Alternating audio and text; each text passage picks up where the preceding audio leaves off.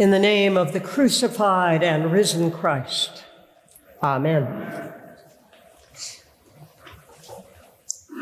525,600 minutes. 525,600 moments so dear. 525,600 minutes. How do you measure a year? So begins the best remembered and most evocative song from the musical Rent, made sharply poignant by the sudden death of its author, Jonathan Larson, just a day before the show opened. The song does suggest some possible tools of measurement, from cups of coffee to sunsets, but ends, if you know the song, by urging us to measure our lives by seasons of love. You may thank or blame the Holy Spirit that as I thought this week about Nicodemus' encounter with Jesus, that song kept running through my mind. Odd but true. Nearly 2 millennia separate that biblical story from that song, and everything separates the settings in which each occurs. It's first century Israel in Jerusalem when Jesus meets Nicodemus, and Nicodemus is among the most upright of men, established. He is a Pharisee, a teacher of the laws of Moses and the words of the prophets, hoping that through his teaching and example, he can help make Israel a holy nation, or at least a holy people. He's in that season when he has built a life, knows the foundation stones are secure, and the future is clearly visible to him. He's worked hard and done well, even becoming a member of the religious council of Jerusalem. By all the measures of his days, he's done well, very well. The musical Rent is set in the East Village before it was fashionable. When that part of the village and Alphabet City, Avenues A and B and C, were where you landed when you had no money. Maybe you had a drug addiction, mental illness, or sexuality that caused parents and peers to push you away. There were plenty of squatters then and abandoned buildings plentifully available. I've lived in New York long enough to remember those days. I've long been captivated by the story of Nicodemus. He appears, as it turns out, only in John's gospel, but he does turn up 3 times. This is his first appearance, and it comes early on in Jesus' ministry, although Jesus is already attracting attention and followers and trouble. Nicodemus and Jesus meet at night. A respected leader does not want to be seen hanging out with a man his fellow Pharisees believe may be trouble or something worse. But Nicodemus comes, even if surreptitiously, because Jesus intrigues him, and he's willing to believe, well established though he may be, that God still speaks in the world. Remember that all of Jerusalem and the area surrounding it went out to hear John the Baptist preaching in the wilderness not so long ago. And while the Pharisees weren't willing to say that John was sent from God, neither were they willing to say that he wasn't.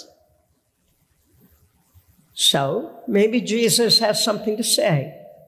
And Nicodemus recognizes the God-given power in Jesus' teaching and in the miracles, which maybe he's witnessed, but certainly about which he's heard. He recognized that and says so to Jesus. Nicodemus opens with a compliment, but Jesus' response turns the encounter into something of a sparring match. Jesus says, if you want to enter the kingdom, you must be born from above, a statement that this learned Pharisee can only respond to with the obvious truth that no one gets born again once they're old. Now, Nicodemus knows as well as any of us that there's no going back to the birth canal when he makes his crack about re-entering the mother's womb. It's the kind of hyperbole Jesus actually liked to use, and my hunch is that Jesus enjoyed Nicodemus' swift retort. But the conversation is actually a serious one, and Jesus presses on. This is about spiritual rebirth. This is about the way that God can change things and change people, just like the wind can suddenly rush in, those gusts that seem to come out of nowhere and then go as quickly as they came. Nicodemus knows what Jesus means. He just does not think it's possible. How can this be? And the temperature in this conversation goes up. Jesus says, really? You're a Pharisee and you don't know? It's worth seeing that Nicodemus doesn't speak again in this passage. I think I know why. Because Jesus has caught him out as a man who knew all the right things to say and to teach and even to do, but didn't entirely believe in the power of the God he followed. As a teacher in Israel, he would surely have known the prophet Ezekiel's announcement of God's intention to replace our stony human hearts with hearts of flesh. He would have known as a teacher of Israel that Ezekiel prophesied about the valley of dry bones that come back to life when the Spirit is breathed upon them. Surely he knew Psalm 51 when the psalmist asked to be given a clean heart. He knew all that, but maybe he couldn't quite believe it, at least not for himself. I think we get Nicodemus. Maybe we are Nicodemus. We know what we're supposed to believe, and you are here in church. We may actually believe it. But transformation, new life, that's what happens for other people. Not for me, not for you, not for us, especially later in our lives. For lives get built over time. Habits accrue and patterns take shape. We have seasons in our lives. If we were lucky or fortunate, maybe our life began with a buffet of options before us. But we make one choice, and then another, and look back and think, I was destined for this. That destiny made by the choices large and small that we each make along the way. Even if we regret some of those choices, we know we can't undo them. Can a man climb back into his mother's womb a second time? No, of course not. Jesus insists he is telling Nicodemus the truth about the way the world, the wind, and the Spirit work. Jesus says more, talking about the Son of Man being lifted up, an image that surely made no sense to Nicodemus, though he would remember that story about Moses holding up a bronze serpent that healed the people in the wilderness and saved them from death by snake bite. But Nicodemus has nothing more to say. And we might assume that after this sparring match, after this encounter, he scuttled away in the dark. We would be wrong. The next time we see him, he's defending Jesus in broad daylight to his fellow religious leaders, telling them that Jesus deserves a fair hearing when they just want him arrested. And they ask him if maybe he's become one of Jesus' followers too. Then we see him again at the end when Jesus is dead and Joseph of Arimathea has collected Jesus' body, and Nicodemus comes bearing 100 pounds of spices with which to quickly anoint Jesus' body before he's laid in the tomb. No more hiding in the shadows for him. What do we do with this story? Nighttime is when questions haunt us. Nighttime is when our choices and our mistakes keep us up at night. Maybe Nicodemus couldn't sleep. He certainly didn't, in that first meeting, meet Jesus meek and mild. I don't actually think there is a Jesus who's meek or mild. He met Jesus who challenged him, but that challenge contained a possibility, the possibility of new life, a possibility of having a new spirit.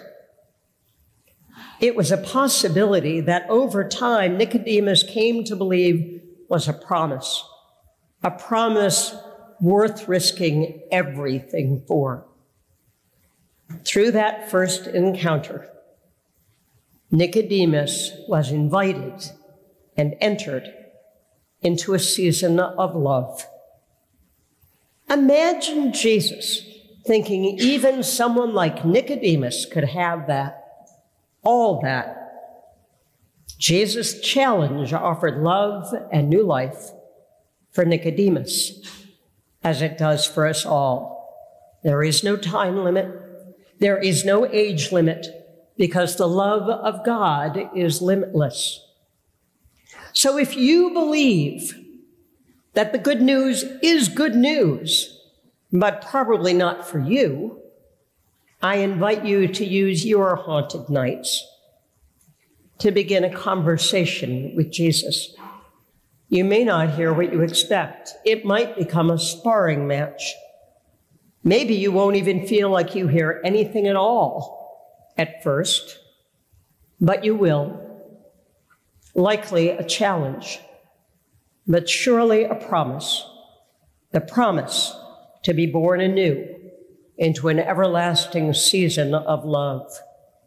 So Ben, can you help me out? 525,600 minutes, 525,000 moments of year, 525,600 minutes. How to measure a year? In daylights, in sunsets, in midnights, in cups of coffee, in inches, in miles of laughter and strife.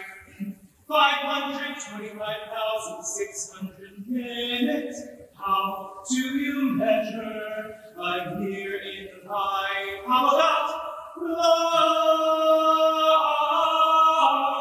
How about love? How about love? Measured in love, seasons of love. Welcome to Lent. Welcome to the season of love.